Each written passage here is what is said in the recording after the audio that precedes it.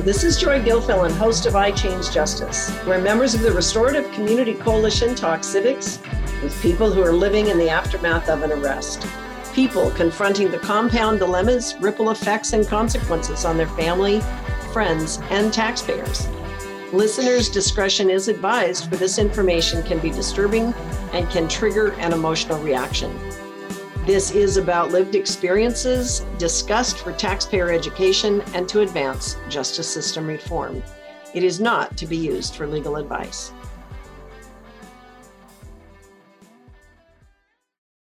Hello, this is Joy Gilfilen, host of I Change Justice podcast, and we're here today to do something called lived experience conversation. As the Restorative CommUnity Coalition, we have made a commitment to our community to start talking with real people living with the real problems that we're dealing with in our community over the next year. And part of that was to look at talking to people of multicultural backgrounds, multidisciplinary backgrounds, multiple caste system. I know that people in America think that we don't have a caste system, but we've discovered to our shock that we absolutely do. It's an overcaste, a midcaste, and an undercaste system of civic rankism. And within that conversation, the coalition members, several of us, were attending one of our community meetings last night in Whatcom County, Washington, where two members of a particular party were talking about how they were supporting the idea of building a new jail and passing a tax. Even though they didn't necessarily know what size the jail should be, they had all come to the agreement that we need to pass a tax, and then we'll plan how big the jail was, and all this other stuff happened. And we realized that for our coalition and for people across the nation, there's this whole huge movement, talk about violence, about guns and gates, and how we need to protect ourselves. And then there's this other whole conversation about how we need to build bigger jails and immigration, and all these things are sort of mixed up together. So we want today to have you to introduce you to some of our members. As they come on, they can use their name or not, and to talk about what happened last night. So who wants to start talking about what happened in this larger conversation, this larger context of Whatcom County? So I'd be glad to, Joy. Okay, thank you. Introduce yourself just briefly and give a summation, because I know you've been involved in the political movement here, and you've been studying civics, and you've been in business, you've been in commercial enterprises on big business level, community corporation level, et cetera. Talk to us about who you are in just a sentence or two, but then give a feedback on what happened last night. Sure. I'm an engineer, and I've been involved in the private sector from when I graduated from college till about 7 or 8 years ago. And now in the last 7 or 8 years, I've become increasingly involved in local government. And I'm local elected. And I'm increasing my awareness and education on issues that are happening in our local community. And part of that has been to become, over the last 3 or 4 years, very involved in the conversations around the jail and justice. And I've been a volunteer on several committees. And last night, we all attended a conversation on a jail that for which they want to put in place a tax levy to fund a new jail. And our community is not alone. There's many communities where similar efforts are underway. And our concern as a group, the RCC, is to make sure that we think about the systems and the preservation of humanity in what we do around the justice system. And having said that, next I'd just go and hop into a description of the event. The event was put on by a group called Indivisible Bellingham, It had an interesting structure. There were 3 speakers who each gave a presentation, and then some note cards with questions on them that were addressed by the speakers, depending on what the question was.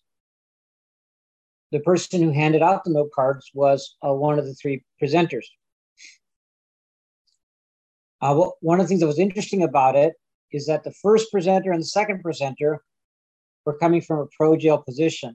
The first presenter was from a local newspaper called Cascadia, and that presenter claimed to be impartial, but in fact, if you read his articles, he's very much in favor of a new jail, and a large new jail.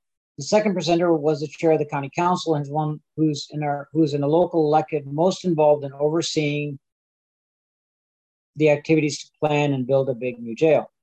And the third presenter was the chair of the Walk Condemns, who's been a vocal opponent of mass incarceration. So, of the 3 presenters, so the gentleman who works for the paper went first, and the county council member went second, and the opponent of mass incarceration went third. So I would say that it was very educational and informational. There was a lot of things that were said that we would have, as a group, probably would have significant issue with, but also some things that I think were constructive and positive, particularly in the presentation of the third speaker, when he talked about the problems of mass incarceration and how diversion alone is not going to solve the problem, although it's very important. There is a trend in communities that when bigger jails get built, those bigger jails get filled by the prosecutor and the sheriff. And so I think he made a persuasive argument. Probably the most persuasive argument of the night was that argument, is that building big is a mistake because the system has a way of filling that jail. The bigger it is, the more they fill it. So certainly a topic for rich discussion. That's my summary of the event. I personally, being on the board of the RCC, have long believed that humanity is delivered by humans. We take too much of a facility focus in improvements to our justice system, and not enough of how do we support a greater level of humanity. And that isn't provided by furniture. That isn't provided by walls. It's provided by people. And too often we neglect the importance of how we empower people to support other people, because I think that's really in our nature, to support each other.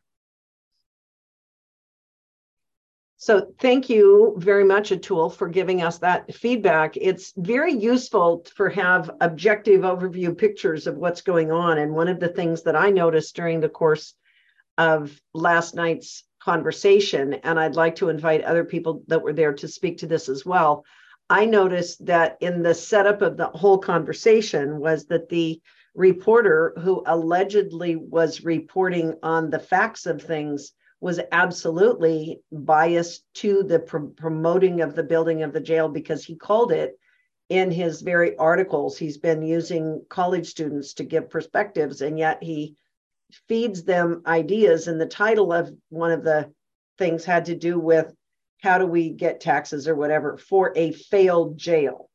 So his point in the presentation was to scapegoat the jail itself, as if the jail was to blame. The building of the jail and the nature of the jail and the power of the jail was a fault of the building itself. So he displaced the blame to a building that was poorly constructed, in his opinion, yet he was not there and he didn't have the evidence that shows that the building was perfectly fine when it was built. So right. The articles, just to support that point, Joy, the articles, if you read them in the Cascadia Daily, are clearly pro jail. They're written by the author's name, and the person on the panel's name is Ralph Schwartz.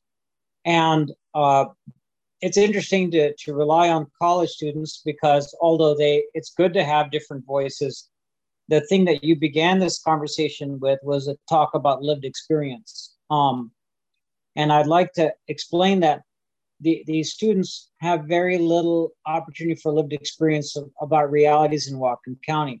And one of the most important questions I was asked that night is, how was diversity and or lived experience captured in the meetings that led to this whole effort? And I'm sad to say that I personally am the only person representing any kind of diversity in those committees. And of course, I was the sole dissenter in the recommendations of the committee. And so the reality is that I've grown up in a very sheltered, very suburban, very educated, very protected context. And I'm not ashamed of my background. I'm proud of it. But at the same time, I wanted people there that actually were affected by the justice system in all the committees. And in fact, the people that have been have all the power in the meetings and the conversations and the recommendations have been insiders who work for the criminal justice system. And although their opinions matter, if you're going to design a system for people that are being incarcerated or rehabilitated, you would think that those people would be the number one priority. And it's true that there have been efforts to capture the people with the inputs of people with those backgrounds. But the fact of the matter is, it doesn't matter whether you try or not. If you don't get their input, you've still failed. That's absolutely, yes. So that was a very important question that was asked last night. And to address kind of the motivation of this conversation is, how are we listening? The answer is that we're not listening. And we're not getting the input of those who have lived experience. And that makes it a lot harder for a process to be successful. When your foundation stones are rotten or misplaced, it's really hard to build a solid structure. And that's really true. And I think that's key to what we're talking about here, because people rely on our news reporters when our news reporters allege to be impartial. And yet, when you understand spin doctoring, you understand that there are people who are paid news reporters, paid people who actually do have a power of influence, and they have the power to wield the pen, and they have the power to choose who they're interviewing. Part of the problem with this news reporter is that he used as his source of information the very sheriff who is lobbying to get a jail because he mismanaged the jail from an operational standpoint, and now he wants to cover his tracks by simply buying a new jail. Now, I'm not saying that because I have that as an opinion. I'm saying that because our second speaker of the night actually admitted that the jail has been mismanaged. The facts came out later on in the conversation that the bad operations of the jail actually led to the inhumane conditions inside the jail. And the cover-up was to pretend that the jail was poorly built in the first place, which actually is also not true. And the young people were used as the shimmy, as the people in the center to make the report. But what could they say if the information provided to them, the authority upon which they're doing their reports, and the people they're interviewing are also all faulty at its basis? So thank you for pointing that out. That's a real analysis of what is the source of your information, who's providing the facts, who's given the authority, and who is believable. And if that is skewed to a perspective, that's called spin doctoring in media. So with that said, I'd like to take a quick break and come back because I want to talk about the second speaker and where that came in, because I think that, Irene, you probably have something to say about the information that was provided factually by the second person. Yeah, I have. Today's podcast is being brought to you by the Restorative CommUnity Coalition, a nonprofit organization committed to serving the voiceless, especially those silenced by civic trauma. We received contributions from the community to fund research, education, direct services, mentoring, case interception, court navigation, restorative justice, and more.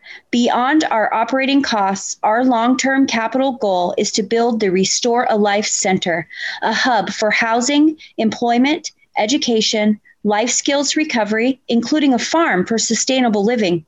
It is designed to help our community reduce civic trauma, mitigate conflict, promote rehabilitation, and encourage regenerative local living economic development. Please donate at therestorativecommunity.org. Irene, welcome back to the call, and let's have you speak about what you perceived was going on during the course of those three speakers yesterday or last night, and how this affects other people in the world to look at what's going on. Thank you, Joy. As usual, it's a very interesting subject, and I thank everybody for tuning in to listen to our side and our views of what we experience within our community. I don't go out much to these kinds of things, so I was very pleased to see the number of people in attendance, which was probably 150 people in the room, and I understand it was also viewed by people electronically. So we don't really know how many viewers there were, but the three speakers were very interesting, and it was obvious to me, because of the work I've done in the community all these years, that the newspaper person was very biased, and as I listened to our council members speak, there were some items that I knew were not completely true, and there were lots of items and facts missing, like how big the jail was going to be, where it was going to be built. Apparently, that's all been decided, but it was not announced last night by the people that knew those facts, or that knew the process and what had been decided. And that's when the third speaker comes in. And he shared with the audience some of those facts, the size and the placement of the jail. And so that excited me very much, because from my, and I know I haven't been everywhere, but from my experience, we, the coalition, and people that support us are the only ones that have been speaking this kind of thing until, from my experience, until last night. And I was very, very encouraged that someone had the courage to actually speak it publicly and let those in power know that the wool has not been pulled over our eyes and the sack is not fully on our head. So as a community. And the train is still in the station and the boat has not pulled out of the harbor. Things are still not settled. They think they are, but the community, there was a lot of people in that room. The majority of those people in that room do not agree with what has been going on. And it all has to do with the court system. It's feeding the jail. Bail reform was brought up. I totally agree with bail reform. It's happening all over our country. So why is it not happening here in our little neck of the woods, in our fourth corner? And the third person, Andrew, who's from the Dems, also is in favor of a jail, but not a large jail. And so I gave him information after the meeting that he did not have, and I don't know that he fully understands it because he was on his way out the door. But I asked him if he was aware of the original mechanical drawings, the original plans for the jail support and the foundation of the current jail building has support for 2 more stories on that building. So they can do a remodel of the current jail along with adding those 2 additional stories and have all the light and air and all the things they want and need, except they want a horizontal structure. So, and in some of the talks where we were, there was one jail planner that said it makes no difference whether you have a vertical or a horizontal structure. You can have the same kind of safety in either kind of structure. But his voice was not heard. His report was stuck under the pile of the ones that wanted the vertical style. But it was on record. So what's interesting, Irene, is that what you were talking about here is the power of deception and the power of illusion that is carried to the public story by those who have the gavel, those who have the power of the pen, or those who have the power of authority, like the political or the middle caste authority, or the power of those who can control the rules. For example, and I just want to weave this back in, because the reporter who has the power of the pen to influence people can use the power of the authority, the sheriff, to authenticate whatever he reports. And then he can skew the story. So when the public shows up or reads things, they have a biased perception, but it looks authentic. The second one is when then the county, the head of the county council comes in and uses the power of his prestige and his privilege as the leader of the pack, or the leader of the middle caste, the popular vote. Like he's popularized and he's seen as the protector of the people. He can tell whatever story the upper caste, or the overcast, as I call them. So he's in charge of the midcast. So he can skew the story to make the people who are the voters and who are the politicians and the people who pay money for elected officials to win or lose. He can control the story for the public so that it gets whitewashed through the system. And then the third person, who was actually the head of a public party, but his particular position was that this actually could hurt the political party.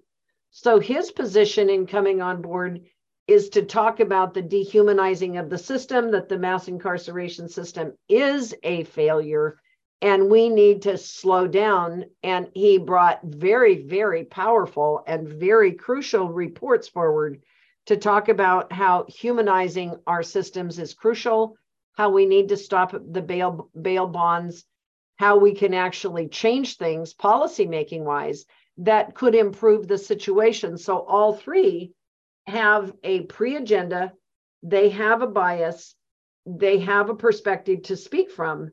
And yet the people in the audience, and you, Irene, who have been going to court and you've been watching what's actually happening in the courtroom with people with lived experience, and those of us who are sitting here in the Restorative CommUnity Coalition, we've been studying and looking at the actual effects on the human people who are not only paying the bills, but we're subject to the costs of failure, and we're dealing with real public problems. And yet we were not represented at that debate, and we have not been represented or able to speak because we're either the people of color or the people that have been marginalized, or the people who have been silenced by the system. So is that, what have I said there that some of the rest of you on the call would like to illuminate? And am I speaking pretty clearly about what we're talking about here? Yes, Joy, I think so. And hello, everyone. Thanks for listening to this podcast. My name is Debbie. I'm on the board. One of the things that came up listening to this discussion is an unfortunate sales tactic I learned many years ago when I was brand new to car sales. But this pattern seems to be consistent when anything that is brought forward is lopsided.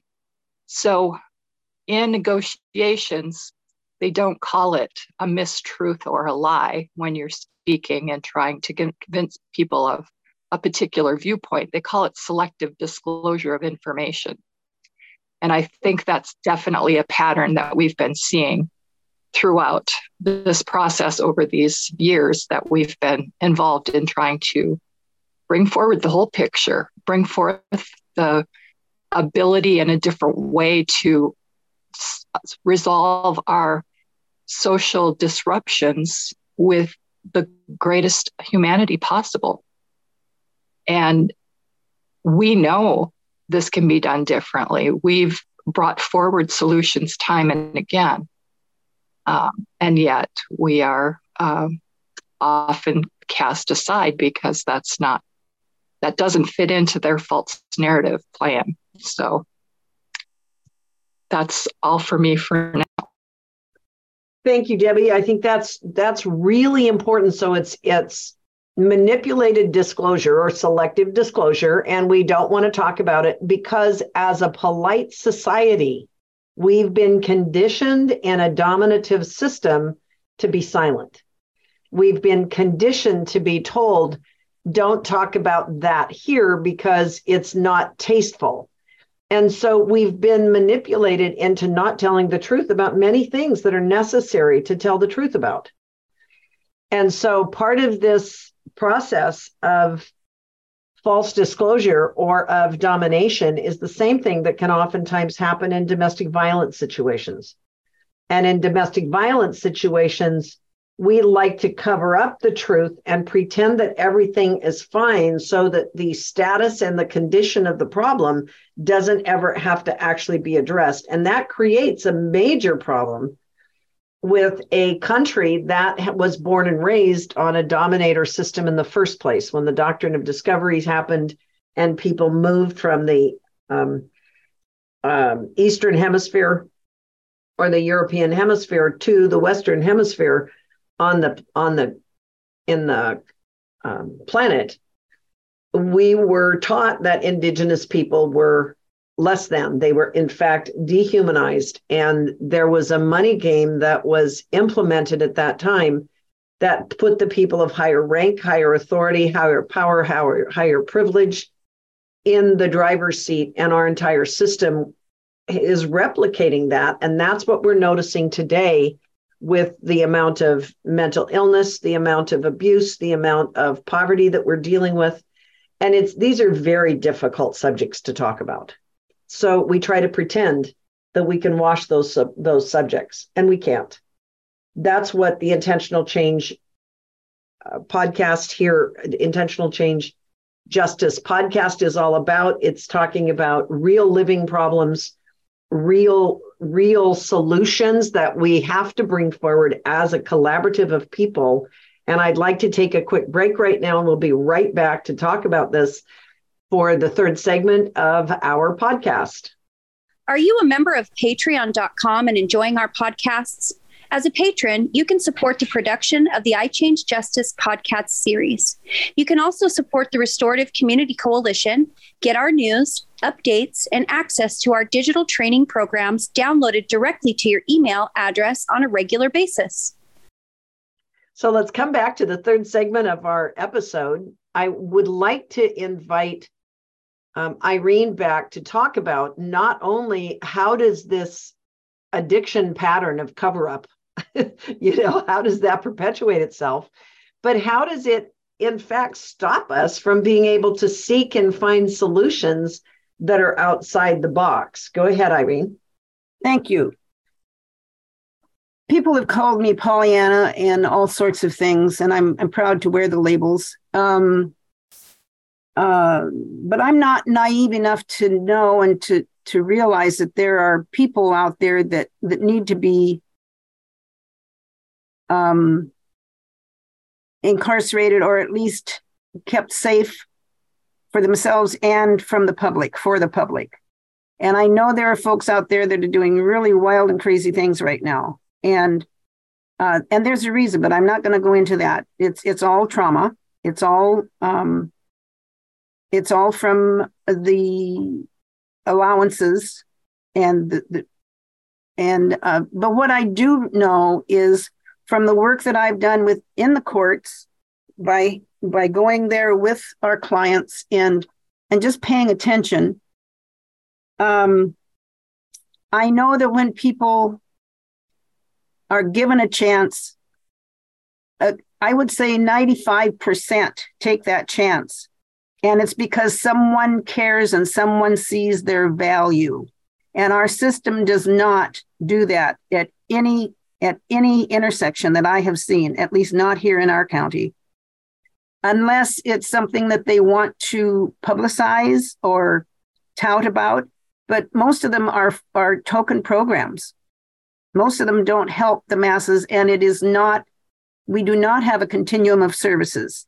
And it's better than it was just a couple of years ago because of our newly implemented programs, because of the task force and because of Vera Institute and their report on our system. But the vast majority of people are traumatized to a point where they are in survival mode, and they must survive in any way they can, whether it's still stealing a loaf of bread from the grocery store or going in a gang and cleaning up on a big fancy luxury store. Is it right? Absolutely, it is not right. But what we are doing as a society is not right. We have taken the poorest people, and those include, of course, our minority populations, and we have traumatized them to a point that many of them will have great difficulty returning. But I believe it's possible. I have great hope for our future. That's why I do this work, because I know that we can come out of this. And when we change our policies, when we change our system, when we quit trying to jail everything to righteousness, into rightness, it will change, and it will change fast. And it will be our new pandemic. It will be our new virus, because it is right action. And right action for all is my motto. And unless we do it, it won't change. However, I know we are in the process of changing it. That's what all of our work is about. That's what Joy's work is about. And the other thing I'd like to say before I don't have the mic anymore is it took me a while. I knew there was something wrong, and I'm sorry if I sound like a broken record. And I just kept looking at it, and I looked at it, and I looked at it, and when I'd look at it, I would become very emotional, and I'd stuff it away back in my bag because I didn't want to look at it, and then it'd creep forward, and I'd look at it again. I can't tell you how many years it took me to realize that. And when I first started this, everyone says, oh, yeah, I know the system's broken and we just don't know what to do about it. We don't have any solutions. Well, then I started thinking, we have solutions. I know what's wrong. We know what's wrong. We have to help these people. It took me a long time to realize and to admit to myself that the system is not broken. It never has been broken. It is working exactly the way it is designed to work. And I watched a video by Gabor Mate the other day, and he says, if you want to incarcerate people, or if you want to keep people from prospering, develop a system exactly like we have in our mass incarceration. And you've got the perfect solution to keeping people underdeveloped. So what's interesting, Irene, is that what you're talking about is the system works for the system. The system is embedded in a domination system that we inherited from thousands of years ago. And as long as we continue to reinforce the system because we're afraid to look at the truth, we can't change the system. So the only way to get out of the system, and what I realized last night in watching the speakers, is that they don't know a way out. So therefore they stay in the system, and we can call it a cover-up. It's actually survival, because they're afraid, just like the other people are afraid, to get out of the system because they're scared too. So fear is the dominating energy, and it's fear on capital F, capital E, capital A, capital R. We have a fractured emotional or economic system that appears real. And until we get out of the story of it, it's called story trapping, that we'll talk about on another episode. But until we get out of the system and we actually go below the radar and talk to us as humans, what is it that we can do to humanize ourselves, humanize our systems, rebuild ourselves, and heal the hurts that a broken civic system, it is a broken civic system. And it's broken because we let it be broken. We have a choice, and we can change it. We can regenerate. And I'd like to open it up to the other couple of people that are on the call here. If you want to speak about this, any part of it. I'd like to say something before we go on. Joy, you have been talking for quite a while now about, excuse me, about how all of this happens. And it's not that the powers that be have known about this, because it's happening all over the United States. And Sure. There are enough meetings with enough groups that they have to know about it. And you've been talking for quite a while now about addictions. And it's my belief, and it's because I have been an addict. I was a foodaholic, which is really, really difficult. And I'm not saying none of the others are. All addictions are difficult. But what I see here is an addiction to power and control. And for whatever the prize and trophy is, I'm not sure. But that's what all of this points to for me. And because it's really for us to continue to keep people in bondage the way our incarceration system and our court system does is really difficult for me to even look at, because that's not how I work. I'm the helper. I always want to see how people can flourish, because that, I believe, is our nature, to flourish with help from others if need be. So the addiction that we're going to be talking about in the coming episodes is an addiction to beliefs, the false beliefs that some people are superior and some people are not, the behavior that we've become accustomed to, the repetitive nature of that behavior. And it's basically power, privilege, and prestige, but it's all measured by money in the economic system. So if we want to change the system, we have to look at all of those elements without the silencing. And that's been the big problem that we've been dealing with. So coming out from our silencing, I think one of our other members here on the call wants to talk about that. Eve, welcome to the call. Hi, I'm Evimai, or Eve, and I'm a member of the coalition. And there was a couple of things I wanted to mention. And yes, the silencing, that's something that's really affected so many people, and not just people of different race or color or different status, but everyone gets silenced, even people of means and people of resources, because when there's different things, issues within the system that are recognized, then they get silenced. They're not able to speak. And so this is something that affects all.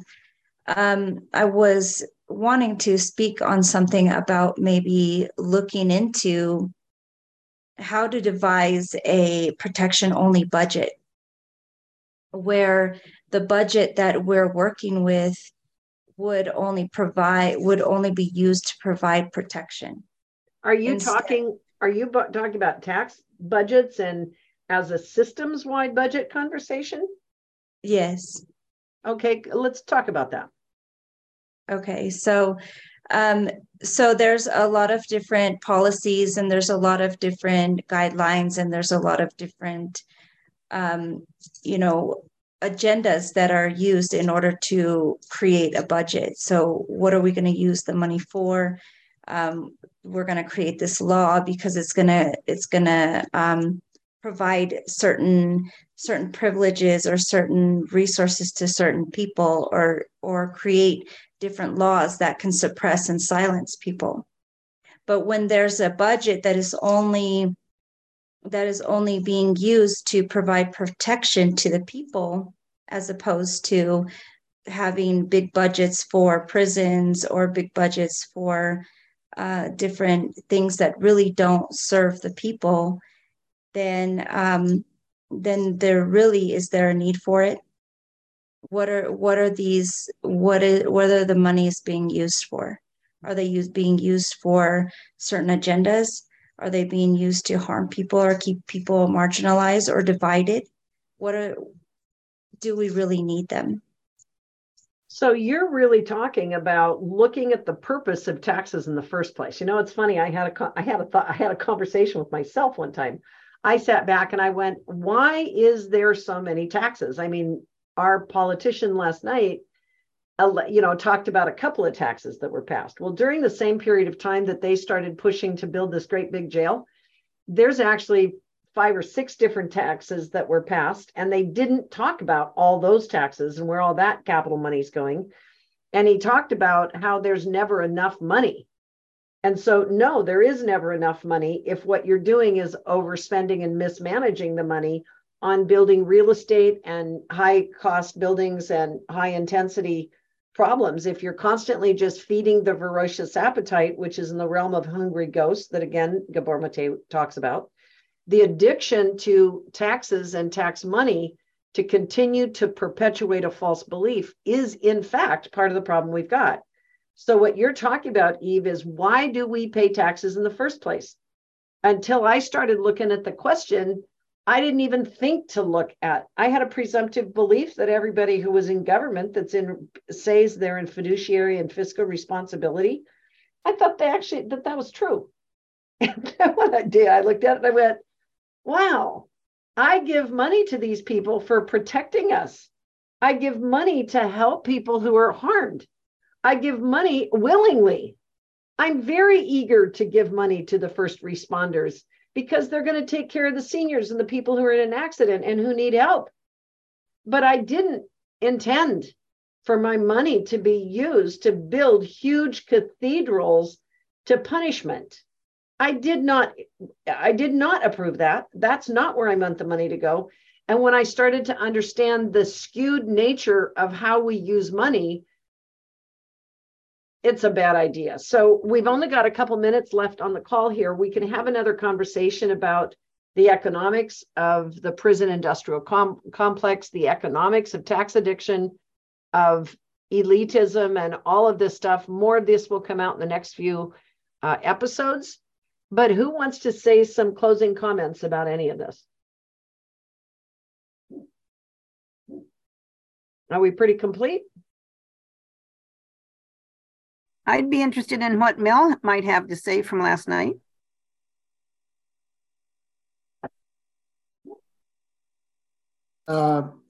Sorry, folks, to just be able to come in a little late to hear all the wonderful things that have been going on. All I know is that I found myself, as I was experiencing the evening, going through several stages of listening for the truth and who was telling it and who wasn't. And so I had these different scenarios and kind of the scripts almost. And I began to even say to myself, okay, what they're probably going to say next about this in terms of why we should be for it, and here are the rationales and the psychological understandings that they were trying to shape. And then I heard Andrew and some others come forward and in a very gentle, no, I shouldn't say gentle, a very astute way, offer an alternative understanding of how one could see it publicly in terms of what was going on. And to experience that and to feel the shift in the room and to sense what was happening with the bodies of people as he began to lay out and say, well, you said this, but oh, here, and pulled out some data that says, but that's not what this said. And this was what somebody didn't say before. And I was sitting there, they kept saying, we gathered the folks who really understand this problem to be part of this panel.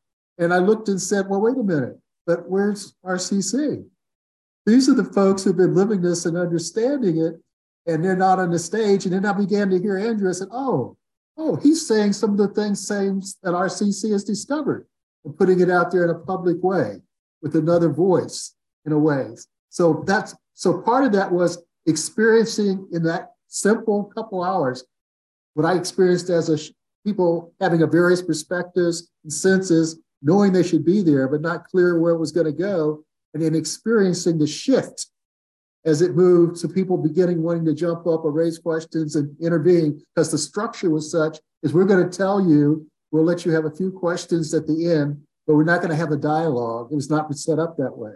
And it turned into a dialogue anyway, out of some of it through nonverbals, and quite honestly, some of it through more verbals that were polite by the format, but absolutely right in terms of human response. And so I think that's part of it, those taking our understanding of what we did and saw what we can do. If we can help other people, Irene, I was hearing you again talking about your learning and what your experience was and how it shifted, because you just simply didn't believe some things. And therefore, if you didn't believe it, you couldn't see it differently. And so right now, a whole lot of people can't believe how things really work. And so what we have to do is like the old issue, I'm sorry, don't arrest me for animal cruelty, but it's a little bit, if you know a mule, you can't get a mule's attention unless you smack him on the nose, so to speak, so they pay attention. And then you might get them to do something differently.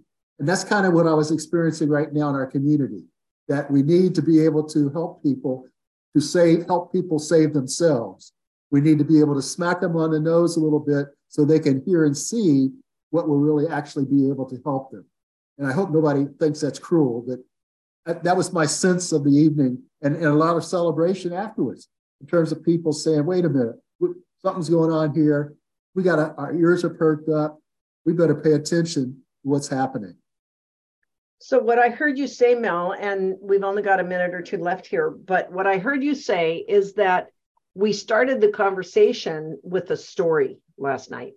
Then we illuminated on the story from the highest elite class, talking about how we think we did it all right because we crossed off all the boxes. And then another person came in and said, no, we haven't done it all right. We've missed the point because here's the statistics and here's a different way of looking at it. So that was like a smacking on the nose.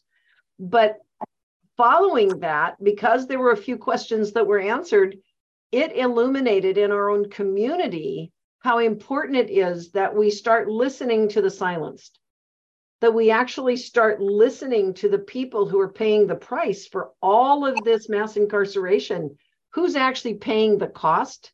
Who's paying the first and secondary costs? Who's paying for the amount of taxes that are then being used and going into a banking system? That conversation hasn't even been brought up yet. But it's like, where is the money really going and who's getting it? And I think, Eve, by bringing up the idea of where's the money being used and putting some guardrails around, let's use the money for protecting of humans, not the building of prisons or jails or buildings or the hiring of systems that are not human. We need to actually do the use for humanizing the real issues and enriching the lives of human people. So with that, I'd like to close this conversation today. Thank you all for joining us.